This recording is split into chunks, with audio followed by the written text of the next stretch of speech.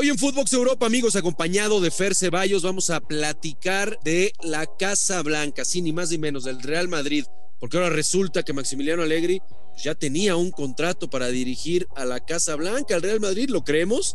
Difícil que algún técnico le pueda decir que no al equipo del Real Madrid, y también analizaremos los bombos de todos los equipos europeos. Recuerden que ya viene el sorteo para Qatar. De todo esto y mucho más, amigos, analizaremos hoy en Footbox Europa. Lo mejor del viejo continente en un solo podcast. Esto es Footbox Europa. Hola amigos, ¿cómo están? ¿Cómo les va? Qué placer saludarlos y encontrarnos en un episodio más de Footbox Europa. Primero que nada, presentar a mi compañero de lujo, a mi amigo, mi hermano Fer Ceballos. ¿Cómo estás, bro? ¿Qué tal, Rafa? ¿Cómo estás? Fuerte abrazo. Mucho que platicar, ¿no? El día de hoy, porque se viene ya el sorteo del Mundial, en donde pues evidentemente estarán las grandes potencias de Europa. Extrañaremos a Italia, esta Italia que solamente perdió un partido en toda la eliminatoria y fue el que los dejó fuera del Mundial. Una pena, de verdad, pero bueno, ahí estarán los candidatos de siempre, ¿no? Francia, Alemania, habrá que ver España hasta dónde le alcanza, en fin. Pues así es, Fer, la verdad que en fecha FIFA iniciaría preguntándote, hermano, ¿a ti te gustan las fechas FIFA? Porque bueno, yo creo que hoy en día, no ya para los millennials, pues ya sabemos que les gusta mucho más el fútbol de clubes, ¿no? Ves a chavitos, digo, que ya están mucho más identificados desde temprana edad con el Manchester City, con obviamente Barcelona, Madrid, el Paris Saint-Germain, y como que se ha alejado un poco la afición del tema de la selección.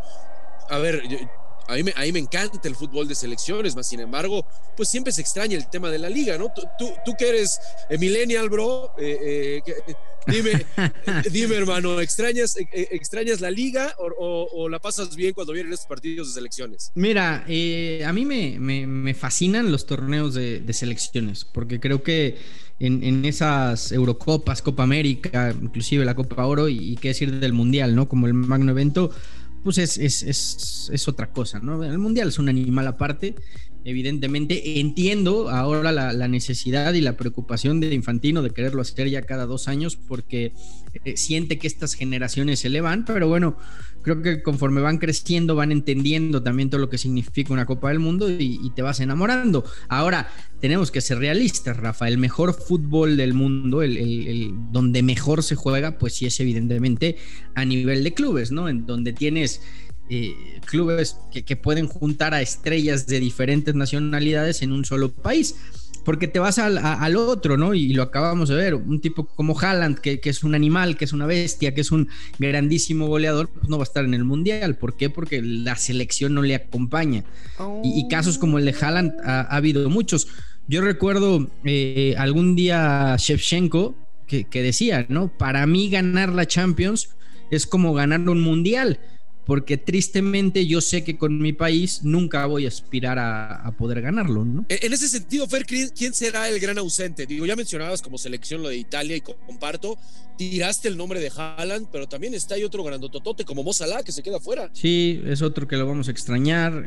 Ibrahimovic también sí, hay figuras, ¿no? Que desgraciadamente se van a quedar sin Copa del Mundo. Y va a haber grandes ausencias. Evidentemente como equipo la más grande pues es sin lugar a dudas la de Italia, ¿no? Totalmente de acuerdo. Y bueno, ya platicabas en cuanto al juego, en cuanto a la cancha, yo estoy de acuerdo contigo. Nivel como de los partidos de la Champions, difícilmente vamos a ver otro nivel de fútbol a lo que presenciamos en este torneo del viejo continente. Y bueno, se vienen esos cruces, mi Fer, en donde el equipo del Real Madrid va a medirse al equipo del Chelsea, a los Blues, que ya sabemos todos los problemas que traen extra cancha. Vamos a ver si no les terminan perjudicando en la serie frente al Real Madrid.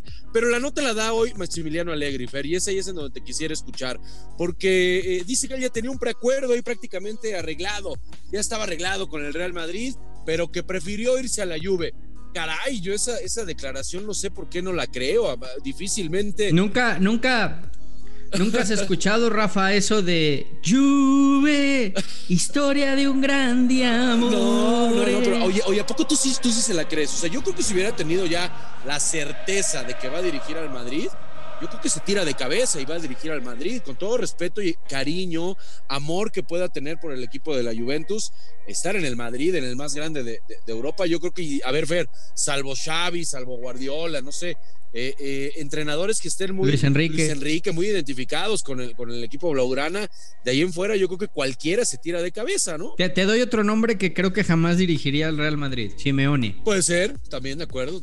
Yo creo que el Cholito tampoco jamás podría dirigir al Real Madrid. A ver, evidentemente, Rafa, ¿no? El Madrid es un equipo al que no le puedes decir nunca que no. Cualquier técnico, salvo los antes mencionados, se tirarían de cabeza por dirigirlo. Pero pues también se le puede creer a Allegri, ¿no? Que su corazón sea blanquinegro, que su amor eterno esté con la Juve, como bien te lo acabo de cantar, que dicta su himno, sí, Juve, sí. Historia de un gran día amore. Y pues puede ser que el amor fue tan grande que dijo, no, o sea, me quedo en la Juventus y quiero triunfar acá. Ahora, también yo creo que la historia fue distinta. Me imagino que el Madrid tuvo un acercamiento porque es un grandísimo técnico y al mismo tiempo se le da la opción de llevar a Carlo Ancelotti, y ahí yo creo que Florentino pues no tuvo nada que pensar, ¿no? Tenías un técnico que ya había ganado una Champions, que había tenido buena comunión con el vestuario, que él iba a ser bien recibido por la gente por lo que había ganado, porque es un tipo carismático, bonachón, y que además sus equipos juegan bien al fútbol, ¿no? Entonces, también para superar ese trauma post-Zidane, necesitabas un tipo como Ancelotti, y tan le dio al clavo, Rafa, que el Madrid pues es líder en la Liga y está en cuartos de final de Champions. Claro, habría que sumarle en la Liga que le tocó una primera mitad con el peor Barcelona de los últimos 10, 12 años, y con un Atlético del Cholo que pues no compitió, ¿no? Hasta ahora se está empezando a enganchar también el Atlético. No, totalmente de acuerdo, Fer. A ver, lo de Florentino, primero con la salida de Ramos, que nadie la comprábamos, ahora entendemos ya, como dicen por ahí, que ya con el periódico del lunes bajo el brazo, a toro pasado, entendemos por qué Ramos ya no tuvo cabida en el equipo del Madrid. Y lo de Carleto, pues a ver, Fer, un técnico de élite, que de repente poco valorado, nos vamos más con los técnicos alemanes, ¿no? Que están de moda, con Tuchel, por supuesto, con lo de Klopp, con el mismo Nagelsmann, no se diga, por supuesto, lo de Pep Guardiola, ya mencionabas también por allá lo de Simeone, y poco suena en esa élite de repente el nombre de Carleto. De repente hay que voltear a ver lo que ha hecho. Bueno, decías lo de Zidane, pues caray, uno de los mentores de Zidane, ni más ni menos, ¿no? Lo que pasa es que es un tipo serio, ya decías, un tipo bonachón, de otro tipo de manejo de vestidor, y la verdad a mí me encanta lo que ha hecho. También, Fer, a ver, ¿cuántas críticas no recibió el Madrid? Porque decíamos, no se está reforzando bien, nada más llegó a Lava, si se te lastima Benzema no va a pasar nada, ese medio campo cada vez se te está haciendo viejo, no tienes ese recambio. Bueno, le dimos con todo al Barça, y al final del día, bueno, Carleto llega, vemos la mejor versión de Vinicius, la mejor versión del brasileño, está en su punto, lo de Benzema ni se diga, siendo hoy me parece el mejor futbolista que hay en el mundo, y después ya tiene la Liga prácticamente, Fer. Entonces deja fuera a uno de los candidatos naturales como lo era el Paris Saint-Germain en la Champions. ¿Hasta dónde le va a alcanzar a Carleto? ¿Lo ves como uno de los fuertes para poder dejar fuera al equipo del Chelsea? Mira, lo que pasa es que ya comentabas lo del Chelsea, ¿no? Está viviendo un momento muy complicado. Quizá todavía no se alcanza a reflejar en lo deportivo, pero creo que le puede afectar, sobre todo en esta eliminatoria de Champions. Y bueno, lo de Ancelotti, pues qué te digo, 3 Champions, ¿no? O sea, algo que muy pocos hasta el día de hoy lo pueden presumir, haber ganado 3 ligas de campeones, ¿no? Ahí está Zidane con la otra, como el otro gran entrenador que consiguió ese reto.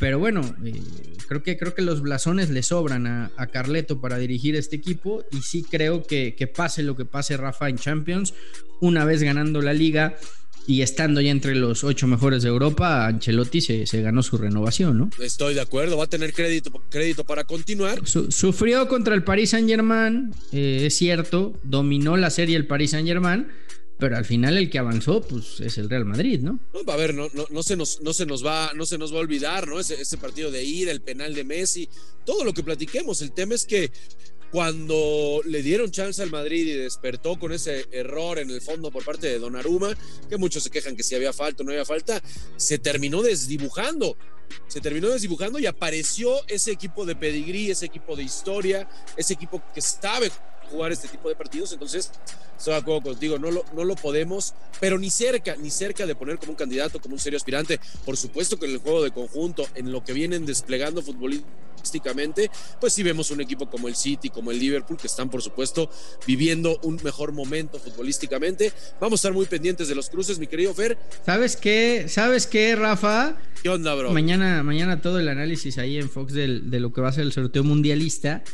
Pero siento este tufillo tuyo como de que, no sé, como que ya no te está gustando Champs-Élysées, ya la Torre Eiffel no la ves tan bonita. El Sena parece que el Sena, yo era promesa, el Sena parece que ya no tiene el agua tan cristalina. Yo no sé si el Sena te está llevando más bien como al Mediterráneo, ¿no? A bajarte ahí por las Ramblas, a recorrer el Parque Gaudí, a sentarte ahí a comer una buena paella con una sangría. No sé, me da esa impresión, Rafa, ¿eh? Me da esa impresión. Nada me daría más gusto, mi querido Fer, y espero en poco tiempo estar por ahí tomándome una buena sangría contigo, amigo, que me des un buen recorrido, ya que tú te conoces muy bien esa ciudad. Sí. Ahí ¿no? Podemos hablar de fútbol mientras no te quieras quedar allá por Puerta del Sol y por las Cibeles. No, tranquilo. Todo está espectacular. Pues sí, Rafa, mañana el sorteo. Ahí están evidentemente las potencias europeas. Creo que nadie se va a querer comer el pollito de Alemania, que va a partir del bombo B. Imagínate, ¿quién te iba a decir Alemania como no cabeza de serie en un mundial? Alemania y Países Bajos, o llámenlo Holanda si quieren, ¿no? Pero creo que son los que nadie se quiere comer del bombo B. Y bueno, de las potencias, evidentemente creo que Francia es la que llega en mejor momento. A mí en la Eurocopa Francia me dejó muchas dudas, Rafa. Fue un equipo que decepcionó, con dudas, que no encontró su fútbol, pero después parece que el eliminatorio retomó el buen paso que le vimos en la Euro. Así es que por la calidad de jugadores, Francia estará ahí. Alemania no lo descarte nadie, aunque llegue en el bombo B. Y a mí me gustó mucho lo de Portugal. Cómo cierra, le sufrió para llegar al Mundial, pero está ahí. Ya no es ese equipo vistoso que juega al frente, que despliega un fútbol espectacular desde hace mucho, pero ahora es un equipo efectivo con un Ronaldo que la que tiene la manda a guardar. Entonces ahí va a estar Portugal, pero creo que este mundial hay que ponerle ojo a Brasil y Argentina, ¿eh? Vienen en plan grande, le pueden competir a cualquiera de Europa y presiento que se va a romper la hegemonía de UEFA y el mundial se va para Conmebol, ¿eh? Mira, bueno, pues esa sería una gran noticia, Fer, porque aparte yo estoy de acuerdo contigo. A ver, la Brasil de Tite es un equipo que nos podemos olvidar del juego bonito, a pesar de que lo que le sobra es calidad de medio campo para adelante, parecido a lo que decías de Portugal, pero se defiende muy bien. En la eliminatoria fue prácticamente una muralla en zona defensiva. Y lo de Argentina lo hemos platicado en diferentes ocasiones. El cómo descargó presión ese grupo de futbolistas encabezado por Messi al conseguir la Copa América, bueno, los puso desde ahí a trabajar y con las pilas en este mundial. Y sí, por supuesto, yo creo que también van a competir. De Europa ya mencionabas a los que realmente son candidatos naturales, ¿no? De Bélgica, Fer, pues siempre nos quedamos esperando de esta generación gloriosa que terminara por conseguir algo, ¿no? Sí, de Bélgica me parece que yo ya no le pongo fichitas, a mí me decepcionó ya desde hace mucho tiempo. Y no lo veo sinceramente a esta Bélgica, por lo menos compitiendo para ser campeón. Vamos a ver, tiene mucho talento, pero creo que ya el momentum, ese punto fino y alto rendimiento ya pasó de Bélgica y te digo, no lo veo. Yo sigo creyendo que el mundial se lo lleva Brasil o Argentina. Bueno, pues vamos a estar muy pendientes, mi querido Fer, aunque sin duda la nota, más allá del mundial, de los clasificados y demás, no sé si compartas, amigo, la nota se la tenemos que dar al regreso de Eriksen con su selección.